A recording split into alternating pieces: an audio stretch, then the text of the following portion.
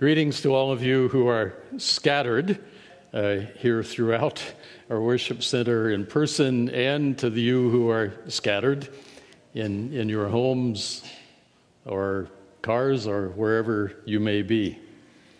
We gather as the people of God in unusual ways in unusual times.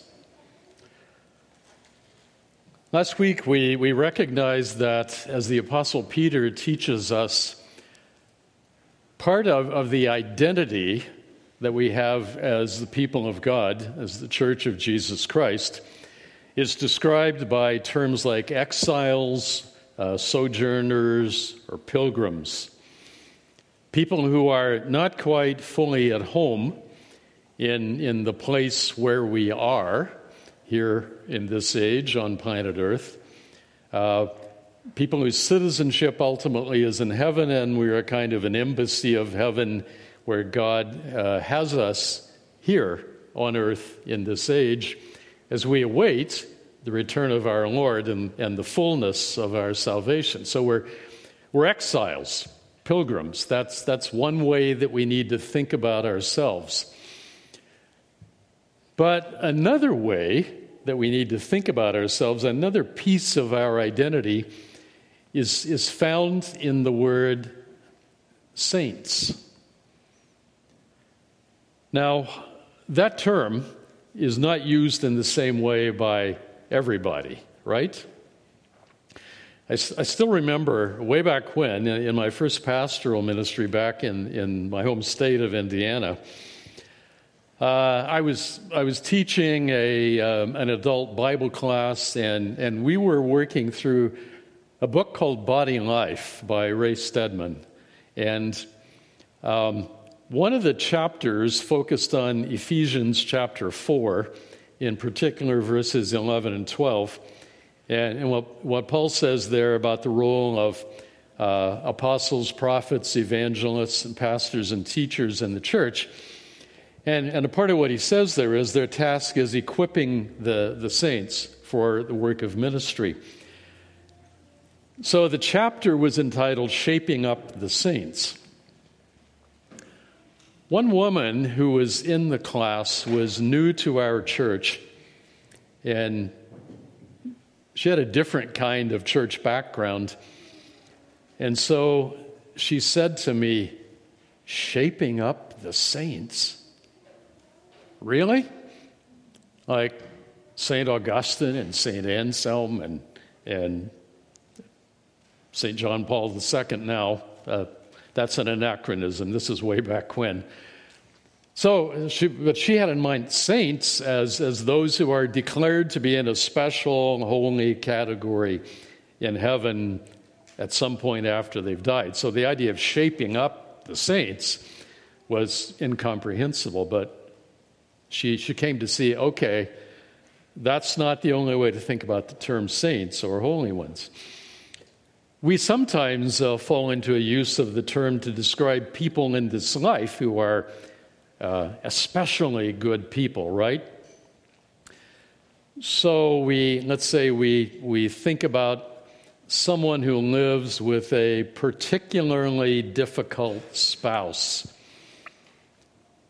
Say it's a woman whose husband is a first-class jerk, but somehow she patiently perseveres. We say, she's a saint, meaning she's especially good.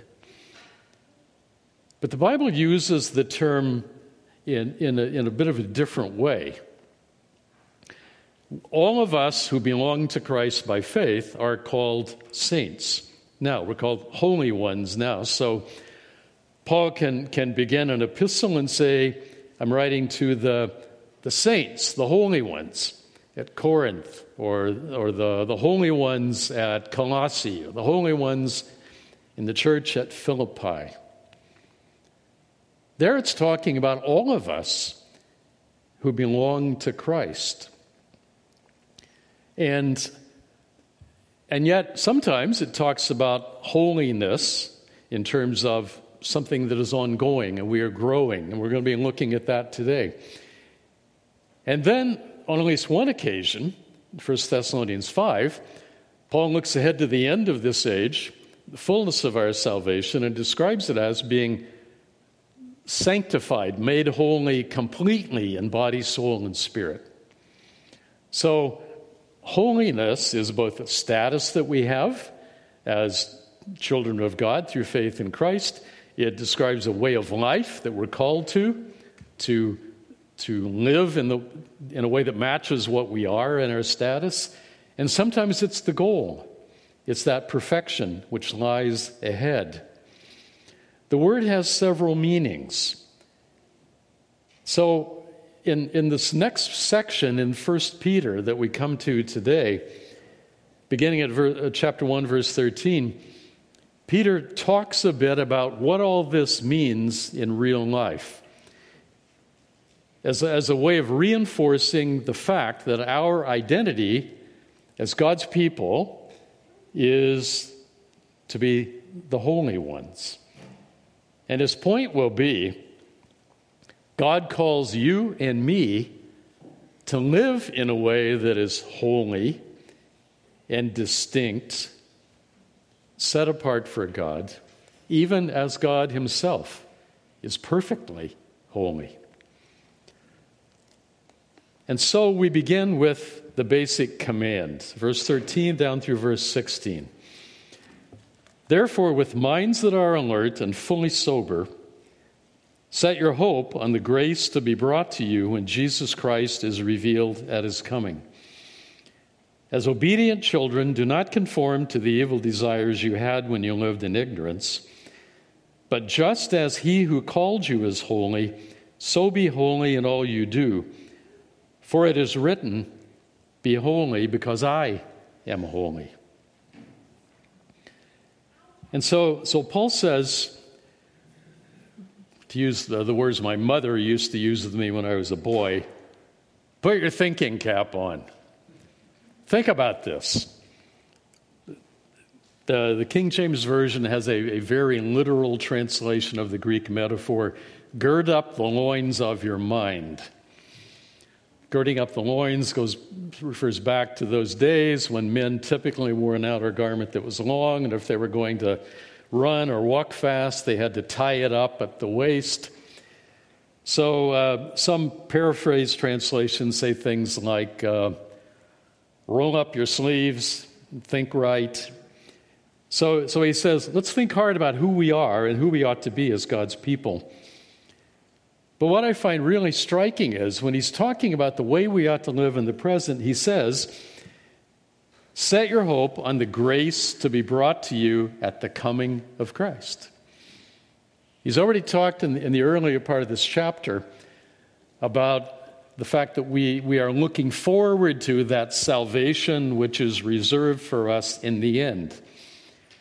Evangelical Christians often talk about salvation simply as something that has happened now in the present, but that's only one way the Bible talks about it. Our salvation is not yet complete. It will be complete when Christ comes. And so Peter says, I want you to think about that final manifestation of God's saving grace, which will make us what we ought to be fully in the end. So he's saying, focus on what lies ahead, what you're going to be, as a way of shaping what you are now in the present. It's the same kind of thing that the Apostle John wrote in 1 John chapter 3, when he says, we are now the children of God. We really are. That's what we are in the present. What we will be, he says, has not been made fully known. But what we do know is this, that when he appears, when he comes again, we will be like him, conform to the perfect humanity of Jesus Christ. And then he says, everyone who has this hope in him, this hope of what we will be, purifies himself now. In other words, both John and Peter are saying the way we are as humans is we choose to live in the present like what we envision ourselves becoming. I remember that especially from my youth. One of the things I haven't told you yet about myself, which I'm about to tell you, is that I was named after Stan the Man Musial, the Hall of Fame outfielder of the St. Louis Cardinals. My dad was a diehard Cardinals fan, and so he named me after Stan Musial. Some of you don't know who Stan Musial was. Others of you don't care. There's still time to repent, by the way, of that attitude. But I was named after the famous Hall of Fame baseball player. And so I envisioned myself becoming a Major League Baseball player. And so as a boy, I devoted whatever time I had to developing my baseball skills. And so at a very early age, my dad and I were playing catch in the yard, and one day he threw the ball and I missed it, and it hit my glasses and knocked out a lens. And so we just sat down and popped the lens back into place, cleaned it off a bit, and went back to throwing the ball. Who cared that it might knock out a piece of my glasses? There were a few other times when I broke my glasses, and it was not as happy an occasion. But anyway, I was acting out what I saw myself becoming. Now, unfortunately, by the time I got to my early teens, I realized I couldn't seem to throw a curve. I couldn't seem to hit a curve. So my dream of becoming a Major League Baseball player kind of disappeared. But as long as I saw myself becoming that, I acted like that. And so Peter says part of it is looking forward and recognizing what we're going to be and living like that. But then he also makes the point in verse 14 that as obedient children of God, we have to recognize that we leave the past behind. We leave behind what he calls the evil desires we had when we lived in ignorance. We leave behind the lifestyle of the world. And so he says, positively, the call is from God, you be holy even as I am holy. To be holy means to be set apart in a special relation to God. It means to be distinct, to be in a different category, to be not common, not like other persons or other things. It really does mean a willingness to be distinct, even as God is distinct and perfect and in a category all his own.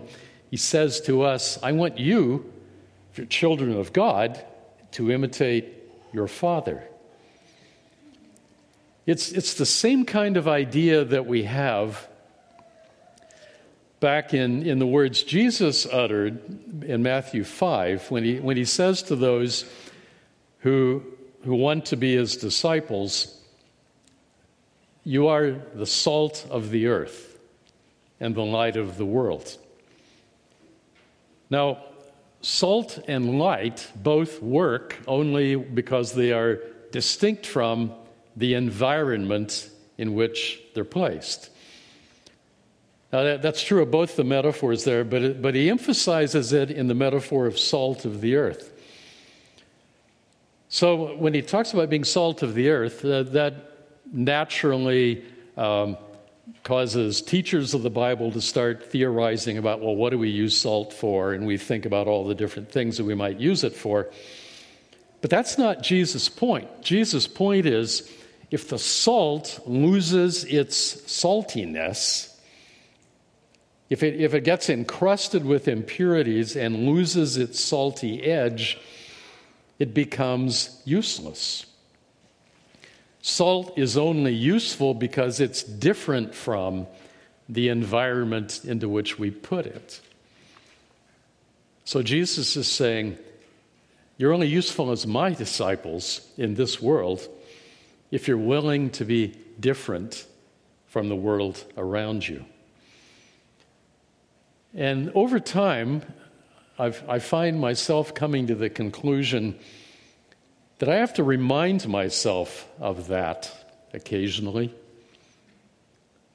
My early Christian nurture was in Middle America in a Baptist environment that was self-described fundamentalist. Fundamentalist wasn't just a negative term that other people used to describe us. It was a term we proudly used to describe ourselves.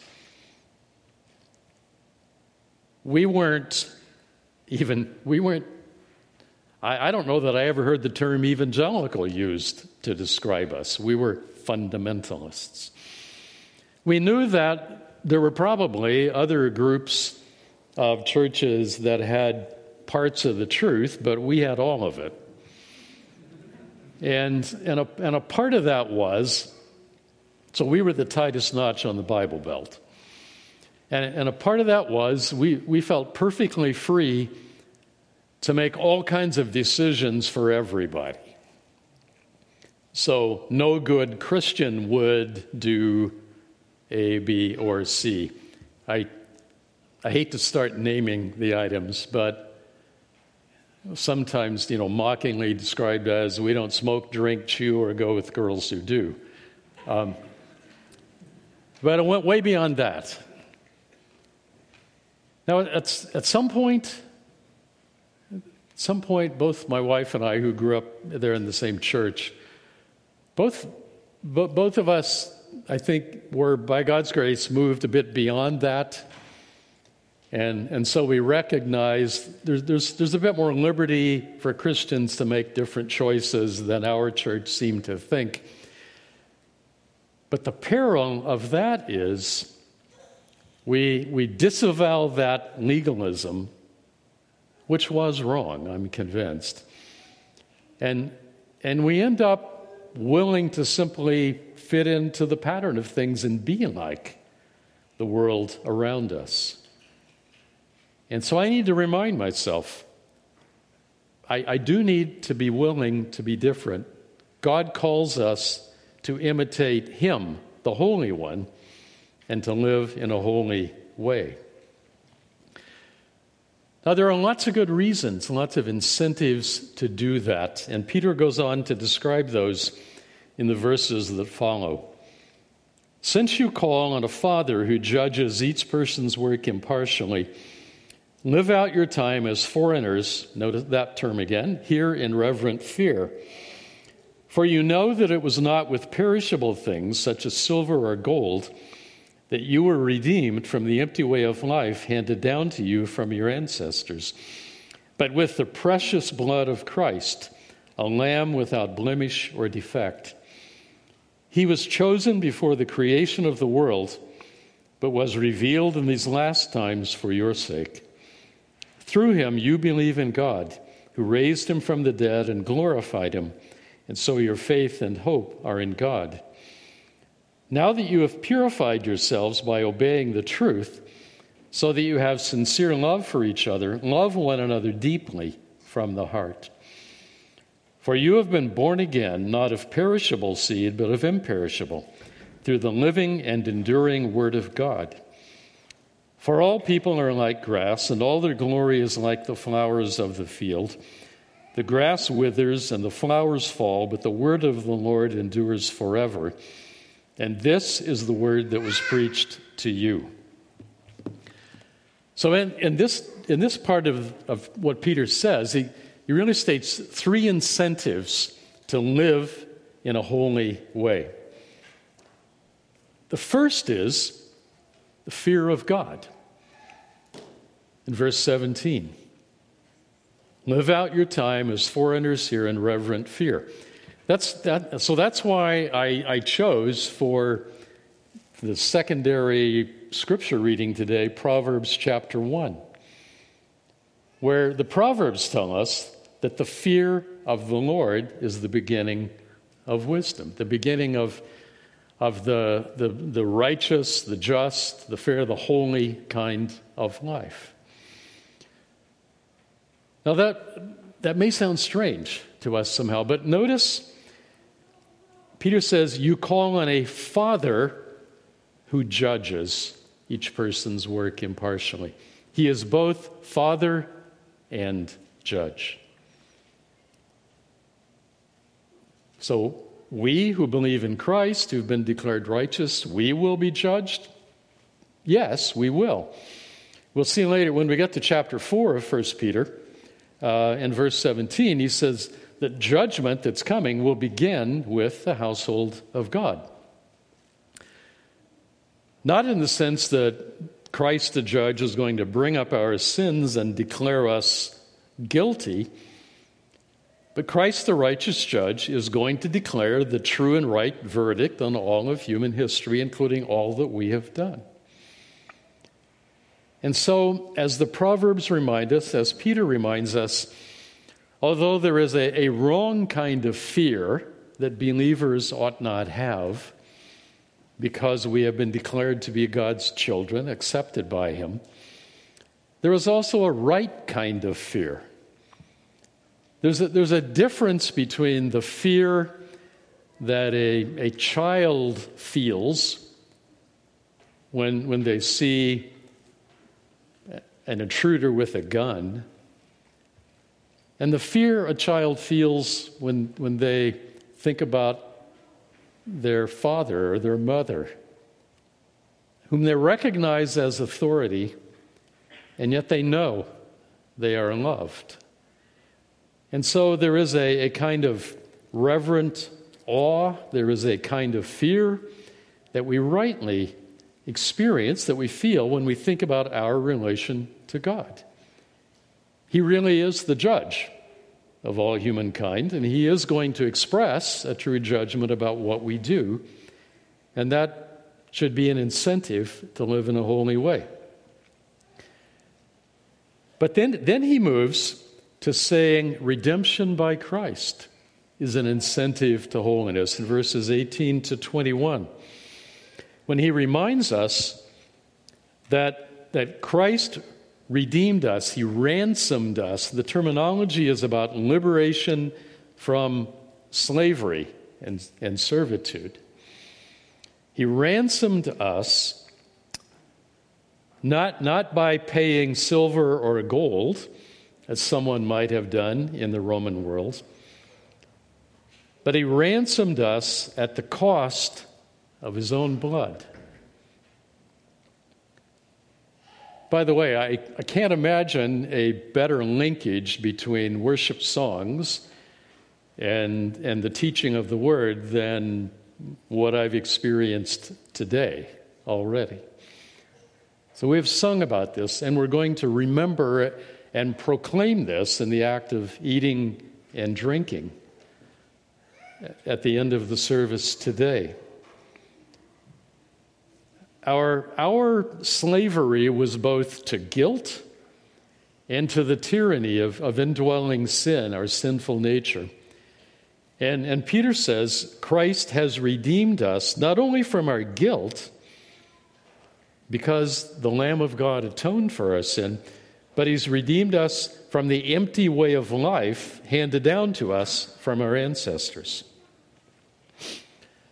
In other words, the redemption that Christ has wrought for us delivers us not only from condemnation, but delivers us also from the tyranny of indwelling sin, so that we become new persons and able to live now in a holy and distinct and godly way. He makes the point that all this happened at incredible cost. The precious, the awesomely valuable blood, the sacrificial death of Jesus the Messiah, God's Son. He bought us at great price, which means we belong to Him. And therefore, it matters not what the standards of the wider world are that we're called to imitate. We don't belong to the world. We belong to Christ, who bought us at the cost of his own blood. And then from verse 22 down to verse 25, Peter makes the point that we are spiritually reborn. We have been born again, verse 23, by the word of God, by the gospel that we heard and believed. And the gospel, the good news, offers us both forgiveness and the gift of God's Spirit to make us new persons. So here, the incentive is not so much a stimulus that says you ought to live a holy life as it is a stimulus that says you actually are able to live a holy life. Because whatever else you, as believers in Christ, may be, you are not what you once were. So here in this text, Peter is saying we are stimulated to live a holy life not only by recognizing what we're going to be, but recognizing what we left behind, what we are, what we no longer are. It's the same thing that the Apostle Paul teaches back in Romans 6 when he says, if we've been justified by faith, does that mean we go on living in sin so that grace may really abound? And he says, are you kidding? That's a free translation of the Greek original, but that's his point. That's the point. By the way, the King James Version renders it God forbid, but the name of God does not appear in the text. So that's a case of, no, I was going to make a joke about the King James Version, which is not a good thing to do. But the point of the phrase is, perish the thought. Of course not. And Paul goes on to make the point, you can't go on living the way you once did and claim to be really children of God because you aren't the people you once were. In Christ, you have died to sin and spiritually been raised to a new life. So we're called to be holy, and because God has given us new birth through the gospel, we actually can think of that as a real possibility. We're able. But it does raise the question, what exactly does holiness look like? Now, we've already read verse 22, which talks about we've obeyed the truth, so we have sincere love for each other. And we're exhorted, therefore, to love one another deeply from the heart. And then again, in chapter 2, verse 1, he says, rid yourselves of all malice and all deceit, hypocrisy, envy, and slander of every kind. In other words, genuine holiness means a genuine love for one another. There are lots of strange ideas about what holiness means. Holiness or separation from worldliness. I've experienced a whole lot of them over my lifetime. One of the extreme forms would be the patterns of the Amish. So Old Order Mennonites, we recognize, who choose to live in a simple way, distinct from the wider society. Thus, it's so fascinating. At the Home Depot in the north end of Waterloo, you have parking for cars and you have parking for horse and buggy. The Amish are one step beyond that, actually. How many of you have been to Lancaster County, Pennsylvania? Okay, a few of us have. The Amish are very distinct, but they know how to commercialize it and actually make some income off being that distinct. That's an extreme. I remember a time back this is my first pastoral ministry. It was fashionable at the time for men to wear dark dress shirts. And so I had some dark dress shirts. In our denominational magazine, someone wrote a little article arguing that Christian men should separate from worldliness, especially pastors, and they should always wear white dress shirts. The argument was something like, when Moses came down from the mountain, his face shone, and that can only happen if light reflects off white. And you're about as impressed with the argument as I was. Convoluted, off target. And I'm thinking, really? I mean, worldliness is all about what color dress shirt I wear? Think about that one.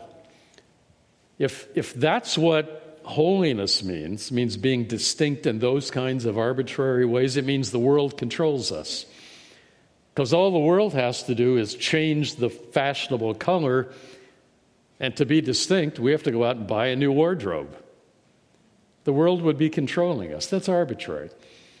I still remember, too, my first semester as a student at Dallas Seminary, the faculty brought down a rule which said students may not have a beard. And looking back on it now, I think, why did we not revolt? But we didn't. And you think, beard, I mean, part of me wants to say, have you read Paul in 1 Corinthians 11? Does not nature itself teach you? Or haven't you read Spurgeon, who said it's a very godly and manly thing to do? And on and on. But you have to remember, it was 1968. And in the USA at the time, wearing a beard was kind of a sign of the counterculture, hippie culture. And the president said, it is not a moral issue, but I have to raise money to keep the school going. That's what he told the faculty. He didn't actually tell the students all that, but that's what he told the faculty. Really? Holiness is not about arbitrary things like beards or color of your shirt or whether you drive a Mercedes or a horse and buggy. Peter says it's about love. Jesus himself said, the greatest commandment is to love God with all your being.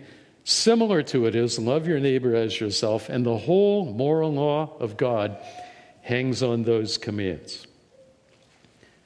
Jesus also said to the apostles at that final meal, this is how the world will know that you're my disciples, if you love one another. And then 4 chapters later, we have his prayer that night, which he prayed that the Father would make those who believe in him one, so the world might see and believe that he had been sent as the Savior of the world. In other words, a loving and thus united church shows the world that the gospel they reject creates the kind of community that they desire.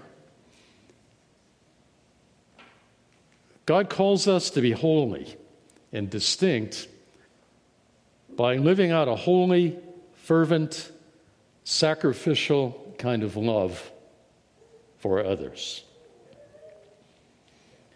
And then at the end of our text, Peter says, you began all this when you became believers by believing the Word of God in the gospel, and you will grow in holiness as you crave the pure spiritual milk, the milk of the Word.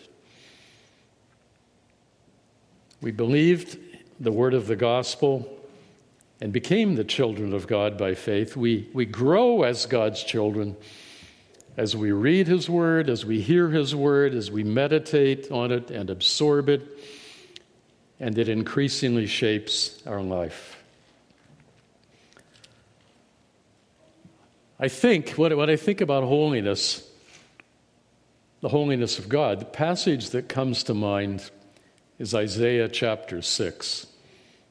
The prophet Isaiah recalls, he had a vision of the Lord God seated on a throne, and the angelic throngs declaring who he is, and the seraphim declare, "Holy, holy, holy is the Lord God Almighty.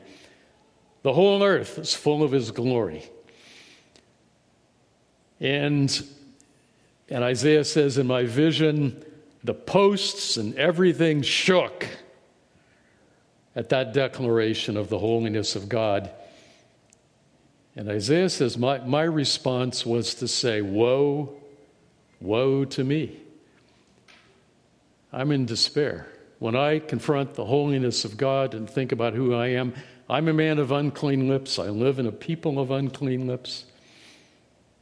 Woe, despair.